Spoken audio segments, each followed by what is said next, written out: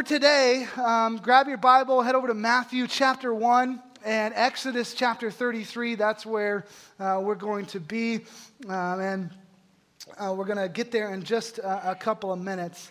You can also follow along on the YouVersion Bible app or look in your bulletin. We'll have some scriptures on the screen as well, but you can follow along in any of those ways. When I was 5 years old, I woke up on Christmas morning in my hometown of Hawley, Texas, which is this town of about 600 people outside of a huge metropolis called Abilene, Texas. That you've heard of it, right? 100,000 people, so it's just huge. And so 600 people, I woke up and ready to do Christmas, right? And the way it worked in my house when I was a kid, my parents or my mom always got us Christmas pajamas on Christmas Eve in order to wear those on Christmas Day so that we could all look the same in pictures. Does anybody's mom put you through that hell? Does anybody want to admit that, all right? Moms want to confess that, okay? All right.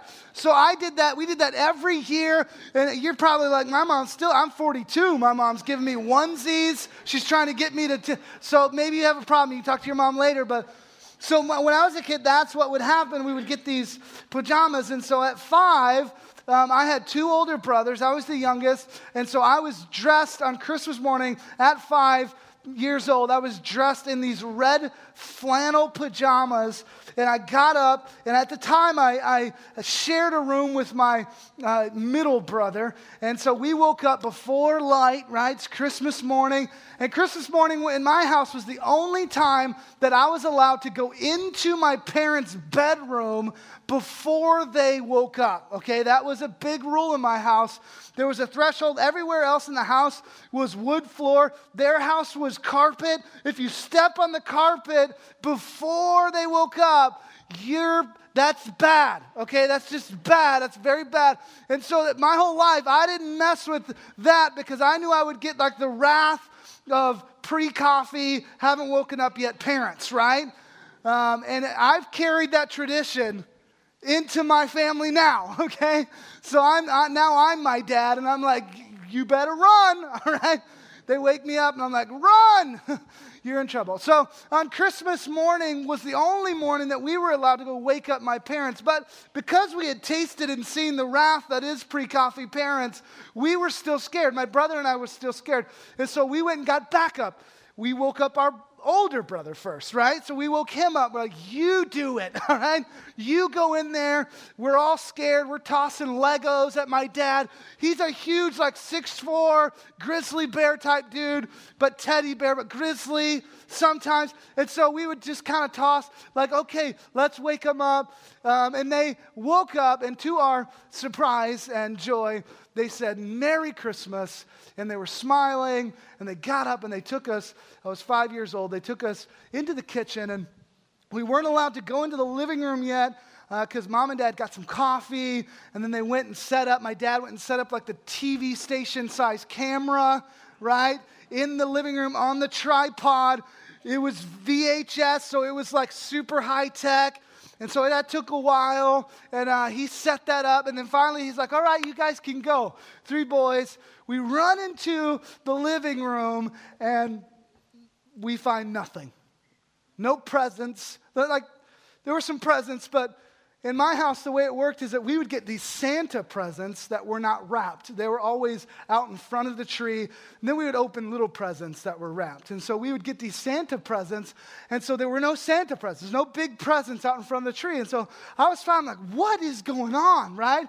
And my brothers had found a note on the ground, and they picked it up.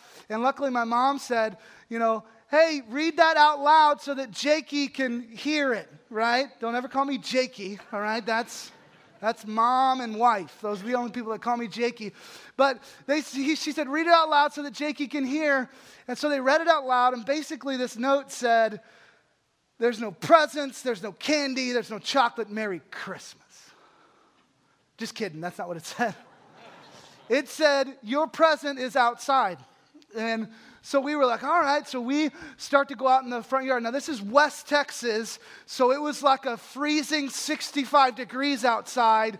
And so we bundled up, we got the mittens on, and we went outside to check out what this is. And we found in our driveway a Lamborghini. I'm kidding, not a Lamborghini. We found in our driveway like a go-kart or a dune buggy, okay? And so 3 boys, so we're like, yes, this is awesome. So we're like, can we drive it? And my mom's like, you got to get out of your flannel pajamas and you got to go like open the other presents. I don't even remember what we got other than that year. It was just like, okay, whatever, all right. Dune buggy, right? So we went and we had 5 acres behind our house and on our land. And so big 5-acre flat West Texas field. And so we went out and we started to drive this thing. Now, let me pause here for a second and remind you, I was 5. 5 years old. But this dune buggy was for all of us, right? This was a group gift. This was an everybody gift. And so this dune buggy was my dune buggy too. And so I went out and we started taking turns. My dad taught us how to do things and we started taking turns. Of course, my 2 brothers went before me, gets to me, and I'm like, are you sure, Dad?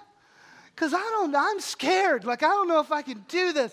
And he's going, no, you'll be fine. I'm like, show me again how to do it. And he shows me again. And he's like, you'll be fine. Wear your helmet. You've got this cage around you. You'll be fine. You can do this, buddy. You can do it, right? And he tells me that. And so I just take off full throttle in my field, into the field. And I was doing pretty good until I had to turn. And then I just didn't. I just didn't turn. And so I took the dune buggy, the brand new Christmas dune buggy on Christmas morning. I was 5. Full throttle into a barbed wire fence. I was okay. I mean, that's debatable. You guys can debate that. But I was okay. I came out pretty much unscathed, freaked out, but unscathed. The dune buggy, however, didn't make it through that. And so my brothers were ticked at me. And my mom was ticked too, but at my dad. So that was awesome. And then I'm freaking out, right? I'm like, oh man, you know how you get in a car accident or close to a car accident, your adrenaline's pumping and all of that. And I'm all freaking out and everybody's mad, and my brothers will remember it forever, the year Jakey ruined Christmas. Took our dune buggy right into a barbed wire fence. Look at the scriptures with me. Matthew chapter 1. This is that story of the dune buggy where Jesus was driving it. No. Matthew chapter 1, starting in verse 18, it says this. Now the birth of Jesus Christ took place in this way. This should be familiar to you. When his mother Mary had been betrothed to Joseph, before they came together, she was found to be with child from the Holy Spirit. And her husband Joseph, being a just man and unwilling to put her to shame, resolved to divorce her quietly. But as he considered these things, behold, an angel of the Lord appeared to him in a dream, saying, Joseph, son of David, do not fear.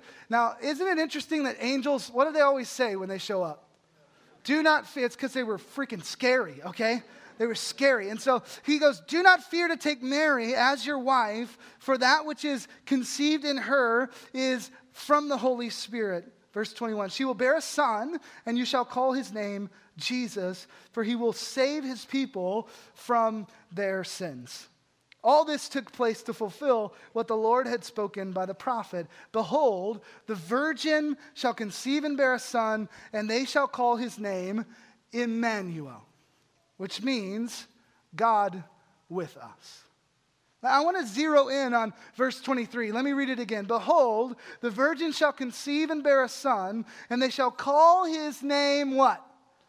Emmanuel. Everybody say Emmanuel, which means God with us. And so God is with us, and Jesus is called Emmanuel before he's born. So this is an important and foundational belief for those of us who would call ourselves Christ followers. This is a foundational doctrine, a foundational belief for us. It's called the incarnation, that God sent his son to live a human life and to die for our sins, to be born a human. It's called the incarnation. And so Matthew is quoting the prophet Isaiah here, who wrote this about 700 years before Jesus was born. And he's saying the prophet Isaiah said that this baby would be called Emmanuel, which means, Matthew tells us, what?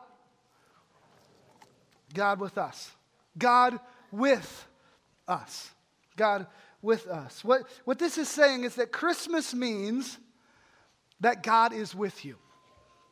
Christmas, when you think of Christmas, Christmas means God is with you. Emmanuel, God with us. And so I want to talk to you about three aspects of that, okay? Can you hang with me while we talk about three aspects of this whole God with us thing and what Jesus or what Christmas means? So first, Christmas means God is with you no matter what you've done.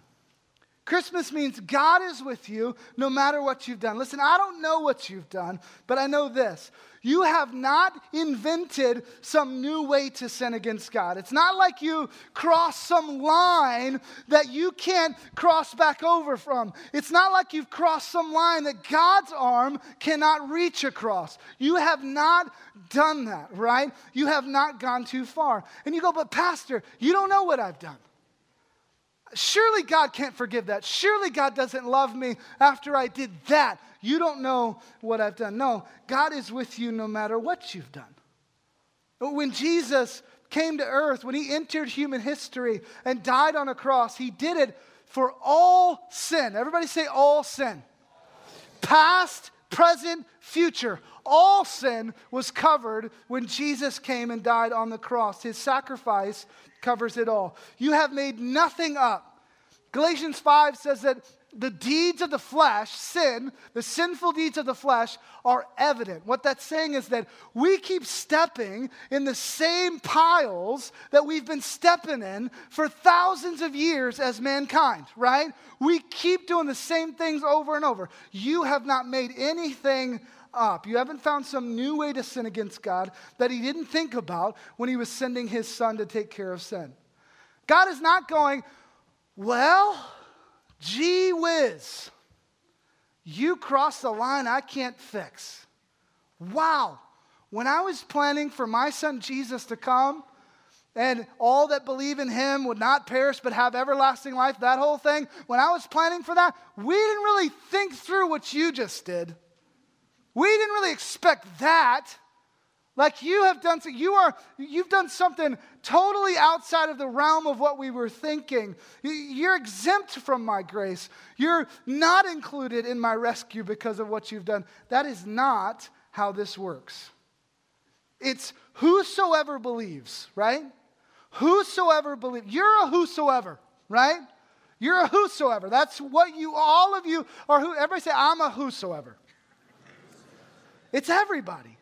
If you submit and surrender to Christ for his glory and your joy, Emmanuel becomes personal. It's no longer God with us like he came to the earth for mankind, but it's God with me in my life right now. God is with me, right?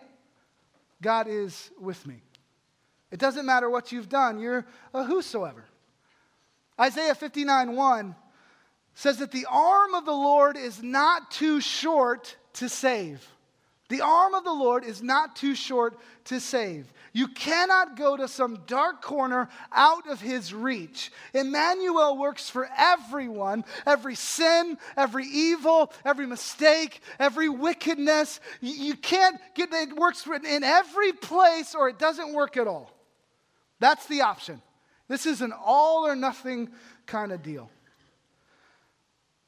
This reminds me of the psalmist who is overwhelmed at trying to run away from God and not being able to. The psalmist goes, I run to the heights and you're there, God. I run to the depths and you're there. I go under the sea and you're there. I go across the sea and God, I still find you there. There's nowhere I can go that I can get away from you, God. There's no place you can go, no thing you could do that could ever change Christmas.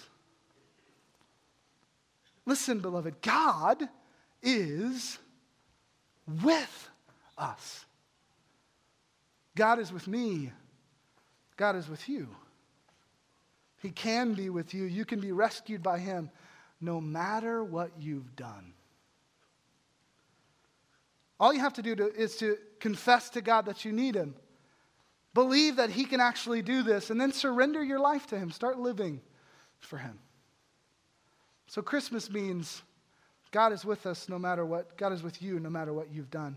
Second, Christmas means God is with you no matter what you're going through. God is with you no matter what you're going through. God is with us all the time, but we don't really act like that, right? I mean, a lot of us have this thing where we feel God when things are going really well, right? We got the new job, things are going well, we got a raise, we got the new car, we're going to Disney World, like all this good. God is so good. God's with us then, and we even declare it, but when things go bad, we're quick to think or even say out loud that God has abandoned us, that God is not here with us. We're quick to rail against God in our minds. Where are you, God? My marriage isn't going the way I thought it would go. My son is not doing everything I say when I say it, right when I say it, immediately, like everybody said he would do. Parenting is actually hard, God. Where are you? God, I lost my job. I got demoted. I got laid off. God, where are you? God, things are so tight this year. I know it's going to be crazy. You're not going to believe this, God, but things are so tight that we don't even get to go to Disney World. Where are you? Where are you, God? Some of us live life with this shaky foundation. And it's a devastating existence because we're never tethered to anything solid. Our faith and emotions and level of peace go up and down and back and forth with the wind. God is with us, and then he's not, and then he's with us, and then he's not, and it's this back and forth and this up and down. And it's because we're basing that on our outward circumstances, right?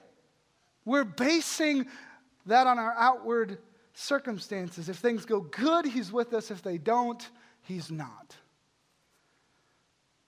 And it's why so many of you can look over the past few years at your walk with God, and it looks like a roller coaster. It's huge mountaintops and low valleys, and then back up and then back down. And you look back and you're like, man, how many of those did I go through? Sometimes it was day to day, right? Yeah. You're in for a while, and then when things go wrong, you're out for months at a time, away from God, running from God. Then things get a little bit better, and you show up again. Or some of you are the opposite, where it's like, man, when things are good, you disappear. You stop coming after God. You stop pursuing God because you're like, well, the bills are paid. I got money for weekend trips. I'm going to Disney World. Everything's good. I got the new car. I'm good. And you start to drift away from God, and then when things go bad, you show back up and you ask him for help. You see, you're doing this backwards. You're deciding the truth about God based on the circumstances you're facing, instead of facing your circumstances based on the truth about God. Do you see how that's different? It's different. The truth about God, that he's with you, that he's always with you, no matter what you're going through. The circumstances you face do not change God's truth, but God's truth should absolutely change the way you face your circumstances. You guys with me? Okay, like one of you are with me. I'm going to try that again. It's Christmas. My Christmas present to me could be you guys responding during service. That'd be like a Christmas miracle. Right? They're like, did you see how many people said amen? That was a miracle. Let me say this again. The circumstances you face do not change God's truth, but God's truth should absolutely change the way you face your circumstances. Are you with me on that? Good or bad, you face life, you tackle life, you handle the valleys and the mountaintops from this deep well of truth. So when things go bad, you're not shaken. You're not freaking out. You're not screaming that the sky is falling and everything is falling apart. Why? Because your foundation is God's truth. That doesn't change. God is with me. God is always with me, no matter what I'm going through. He's with me. And when things go well, you're not forgetting God. You're not beginning to kind of think, well, I kind of got myself here into this good situation. Wow, I'm pretty awesome. You don't start to worship the gift in place of the giver. You don't do that. Why? Because you've got this truth. Your foundation is this truth that God is with us all the time. Always God is with me, right? That doesn't change. Then you face everything that happens based on that. You're tethered, solid, stable. Christmas means God is with you no matter what you've done and no matter what you're going through. Let me show you one more thing. Look at Exodus 33 with me. This is a very popular Christmas passage in Exodus 33. That was a joke. You guys should read the Bible more. Jesus, he didn't show up till New Testament. All right, just throwing that out there. Okay. I heard a guy kind of preach on this passage a couple months ago, and it kind of stuck with me. It was at a conference. It stuck with me, just the passage, Exodus 33, and it's been haunting me. I've been reading it over and over and over, and I think it's because of today. And so let me kind of set it up for you. Exodus is about the Israelites being led out of Egypt by Moses through the power of God to the promised land, although they don't get to the promised land until Joshua, right? But Exodus is about Moses leading them out of Egypt. And this passage we're going to read, by this time, a lot has happened in Moses' life. And a lot of it wasn't super great, okay, by this time. And so he's been through a lot. Moses was born at a time when Pharaoh was killing all of the Jewish baby boys. And so when he was born, when he came out of his mother's womb, he immediately had a hit on his life, right? He had people who were trying to kill him immediately, a contract on his life. And his mom, just in kind of a desperate act of just hoping for a miracle, puts him in a basket and kind of pushes him down the Nile River, just hoping for something. By God's miracle, in a miracle, the daughter of Pharaoh ends up picking this baby up, baby Moses, out of the Nile River. She takes him in as her own and begins to raise her. Moses grows up, knows he's a Jew. There's this moment where he just kind of gets angry at an Egyptian for beating one of his brothers, one of his brethren, and he steps up and he defends him and he kills the Egyptian. And because of that, he freaks out, flees capture, flees Egypt, and ends up basically on the backside of some hill in some hick town outside of Egypt, basically becoming a goat herder. Okay, that's what he's going to do with his life, is I'm just going to herd goats, okay? And so he just does that for 40 years. He does that. And then God shows up and tries to get Moses, calls Moses to go to Egypt and let his people go, right? Remember that phrase, let my people go? You got Charlton Heston. Aren't you glad that God showed up to Charlton Heston and did that? It was amazing. So God shows up to Moses, burning bush, that whole thing. Moses makes excuses, ends up going to Egypt. But Pharaoh does not want to let God's people go at all. And so God does these amazing plagues, 10 plagues that just were crazy, right? And finally Pharaoh says, fine, you can go. Take the Israelites and get out of here. All this time, by the way, the Israelites are not super easy to lead, right? They are complaining. They're not sure Moses is the right guy. They're going, man, we should have stopped a few times in the story. They go, just let us go back to being slaves. This is just not as good as that. We're going to die, and this is your fault. And Moses is trying to lead them. He gets them out of Egypt, and all this crazy stuff happens, right? They're thinking maybe Moses is the guy. They show up at the Red Sea. You guys know the story. Immediately, Red Sea, turn around. around. Pharaoh has changed his mind. Pharaoh's army is chasing them. There's nowhere to go. The Israelites immediately look at Moses and go, "We told you. You should have left us alone. Way to go. Now we're all going to die." And Moses goes, No. God wouldn't bring us here to slaughter us. Just give it a second. And God parts the Red Sea. The Israelites walk across on dry land. Pharaoh tries to follow with his army, and they drown in the Red Sea. This all happens, and even more, the people keep complaining. God provides manna from heaven, like heaven food, okay? Food from heaven. And the Israelites are like, "We don't want this stupid heaven food. This is dumb. We're sick of heaven food. Give it back to heaven. We don't want it." Right?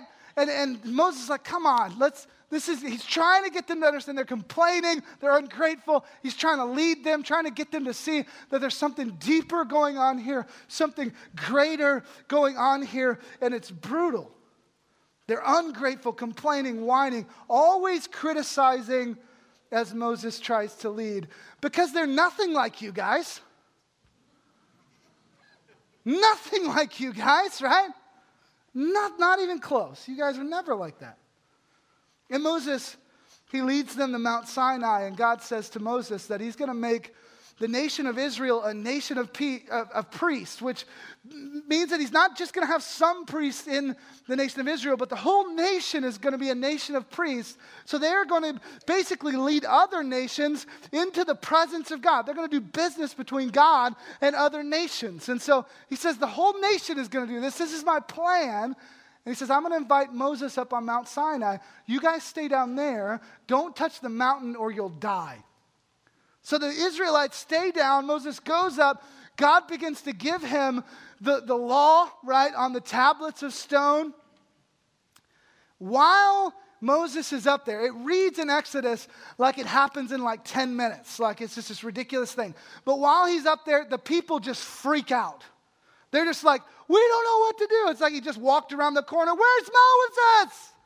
We need help, right? They go to Aaron, who is Moses' brother, who's supposed to be with him, right-hand man. They go to Aaron and go, I don't know where Moses is. He's probably dead. So we need a God to save us. We need a God to lead us. And Moses, or Aaron, I should say, says, okay, here's an idea. Why don't you give me all of your gold and your jewelry? And he puts it in the fire. He molds a calf, makes a calf, a golden calf, for them to worship and says, this is the God who has saved you and delivered you out of Pharaoh's hands. The people begin to worship that golden calf. At that same time, Moses is on Mount Sinai, and he's receiving the law from God, and God just kind of stops. And he goes, you better go down. The people are worshiping a false god. And if you don't go down now, I'm going to destroy everybody. And so Moses is like, all right. So he goes down, right? He goes down. He tries to take care of it. All this happens. Later, Aaron would say to Moses, I don't know what happened. I had some gold, just tossed it in the fire like I was done with it. And like this golden calf popped out. That's actually, you should read it. That's actually what Aaron says to Moses. All of this is happening. Exodus 32, there's judgment. People die for their sin against God. And that leads us up to Exodus chapter 31, verse 1. The Lord said to Moses, depart, go up from here, you and the people whom you have brought up out of the land of Egypt, to the land which I swore to Abraham, Isaac, and Jacob, saying, to your offspring I will give it. I will send an angel before you, and I will drive out the Canaanites, the Amorites, the Hittites, the Perizzites, the Hivites, and the Jebusites. Look at verse 3. Go up to a land flowing with milk and honey, but I will not go up among you, lest I consume you on the way, for you are a stiff-necked people. God says, I'll give you the land I promised you and your ancestors. I'll even send an angel to drive out your enemies before you, but I'm not going with you. My presence will not be with you like it has been up to this point. I'm done. You guys go, but I'm staying here because I'm just going to destroy everybody if I go with you. And at this time, Moses had set up this tent of meeting in the camp, which was basically his way of entering into a conversation with God, inquiring of the Lord. The Bible says that Moses, or God rather, talked to Moses like a man would talk to a man. And so he had this special relationship with God. But he set up this tent of meeting, and he said, hey, Israelites, you guys can inquire of the Lord too. And he would go into the tent of meeting, and he would meet with the Lord. When that happened, he would enter the tent of meeting, and the pillar of cloud would form to signify God's presence at the door of the tent of meeting. And everybody else in the camp, all the Israelites, would step out of their tent, and they would watch as the presence of the Lord came down, and they would worship the Lord as Moses met with him in the tent of meeting. And so after God says this to Moses, Moses goes into the tent of meeting and meets with the Lord, and he basically says, God, if you love me, if I've found favor in your sight, then please go with us. Please go with us to the promised land. And God says, I'll go with you, Moses. I'll go with you personally. I'll be with you. I've made a covenant with you, but I'm not going with the people. I'm not going with the people. And then look at what Moses says in verse 15 of Exodus 33.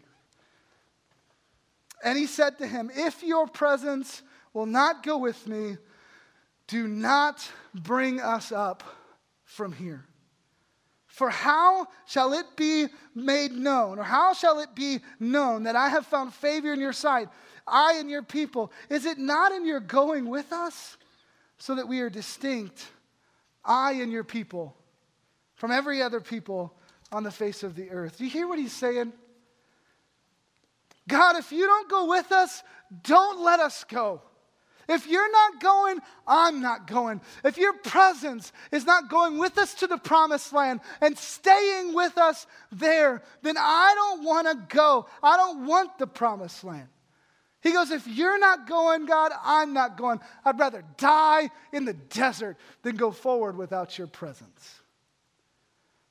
Think about this a second. Moses has been through hell at this point. He's seen these amazing things happen, but it has been unbelievably difficult. Huge valleys in this journey in Moses' life so far, right? All for one reason, to get to the promised land, to get out of Egypt and to get to the promised land that God had promised to their ancestors, to get to the promised land. That's what it was all about. And God gives them a choice. You can have the promised land, but it won't be with me. I'm not going with you. If God gave you everything your heart desires, whether that's career or family or a good marriage or money or leading thousands to Christ or health, if God gave you everything your heart desired, but not his presence. If he said, you can have all of this, but you won't have my presence, I won't be with you. If he said that to you, what would you do? Would you take it all and just leave the presence of God? Or would you be like Moses and say, no thanks? I'm not going anywhere without you, God. You can take all that stuff, good as it is. You can take all of it because I want your presence. I don't want that stuff. I want you with me. Would you be like the Apostle Paul in Philippians 3 who says, all that I've accomplished, all that I've gained, all the good stuff that has happened to this point, it's nothing. It's refuse. It's loss. It's trash compared to one thing, and that is knowing Christ Jesus, my Lord. Oh, that I could just know you, that I could have your presence in my life, that I could know you. That's all that matters. Listen, God made this possible in Jesus. He made this whole thing possible, not just for Moses, not just for the Israelites, but he made his presence, his daily presence, possible for you in Jesus. He made a way for him to be with us by sending his Son, Emmanuel. God with us, God with me, God with you. You see, Christmas means you have a choice. Will you live your life with God or without him? Will you live with God or without him? Because Jesus has come. He's here. God with us. So now you have a choice. Will you live your life with God, or will you just run ahead after your own desires, your own goals, your own stuff? When I was 5, and my dad said I'd be okay driving the dune buggy, I believed him because he was there with me. I would never have done it if my dad wasn't there with me. He said I'd be all right, and listen, he was right. He didn't say I wouldn't run into a fence. He said I'd be all right if I did. And I got out of that dune buggy with basically no scrapes. He said I'd be all right, and he was right. But I only got into that dune buggy because he was there with me. I knew he was there. I trusted him. Listen, God being with you, it doesn't mean that you're not going to run into a fence. That's not what it means. It doesn't mean you're not going to face difficulty in your life and tragedy. That's not what it means. Now, I've got 3 kids, 9, 4, and almost 2. And when I'm with them and they see something that scares them, what do? They run to me, don't they? They get as close to me as they look for daddy. As soon as they see something that's scary, if they hear a loud noise, they just run to me. If a stranger walks up and it freaks them out, they run into my presence. If I'm walking with one of them down the street, holding their hand, and they see something ahead, some people ahead that they have deemed unsavory characters, ruffians, hooligans. And because that happens in Germantown Hills a lot. So we're walking, and they see these unsavory characters, and I'm holding their hand. What do? They squeeze tighter. They move into my leg, almost tripping me. I'm like, what's going on? Oh, it's those hooligans. Don't worry, Daddy will take care of them. Right? Why do they do that? They run into my presence in times of danger or fear. Why? Because they think that whatever it is, Daddy can handle it. Daddy can handle it. Daddy will take care of these troublemakers. Daddy will fix it. Daddy's got this. They have this unwavering faith in their dad. They have this unwavering faith that they can handle anything the world throws at them as long as their daddy is with them, as long as they're in their daddy's presence. I can drive this dune buggy if my dad is with me. I can ride this bike if Daddy's with me. I can jump off the edge into the pool and not drown if Daddy's with me. I can win if Daddy's with me. I can ace the math test if Daddy says that I can ace the math test. They don't question whether I'm with them or not. If bad things are coming, they do the opposite. They run to me because they know I'm there. They know I'm with them. And what about when exciting things happen in their lives? They run to me then too, right? Daddy, you won't believe what happened at school today. Daddy, come check out what I can do. Look what I found, Daddy. Oh, that's a snake. Put it down. Put it down. Good job, buddy. Right? They come to me with whatever. Good times and in bad, they run into my presence because they know I'm with them. Listen, behold, the virgin shall conceive and bear a son, and they shall call his name Emmanuel, which means God with us. That doesn't mean you won't have hard times. It doesn't mean you won't have tragedy, trial, difficulty. If you think that, it's going to send you spinning when things don't go your way. It doesn't mean that. It means God is with you through those hard times. If you'll make it through those times. You will make it through those times if you'll remember that he's with you the whole way. If you'll step towards God rather than fleeing from him in those times, then he'll be with you. You'll find him there. It doesn't matter what you've done. It doesn't matter what you're going through. God can be with you. That's what Christmas means. God with us. God with me. God with you. And listen, he was with us in Matthew 1, baby, manger, stable, shepherds, angels, the whole bit. And he's with us today. So you have a choice. Will you live life with God, or will you choose to try to live life without him? Christmas gives you that choice. I've already made mine. I can't make yours for you. Let's pray. Lord, thank you for your grace and your mercy that covers a multitude of sins. God, we're so thankful that there's no place we could go, no sin we could commit that would keep us from your arm of rescue, that would keep us from benefiting from Jesus coming to earth that first Christmas morning. We're thankful for that, Jesus. I pray, as I always do, that whatever is of you today, whatever word is of you, God, that it would stick with us, not easily be forgotten, haunt us over the next few weeks. But whatever's of me, that it would fall to the wayside and be easily and quickly forgotten. I pray, Holy Spirit, that you would fill this place and fill our hearts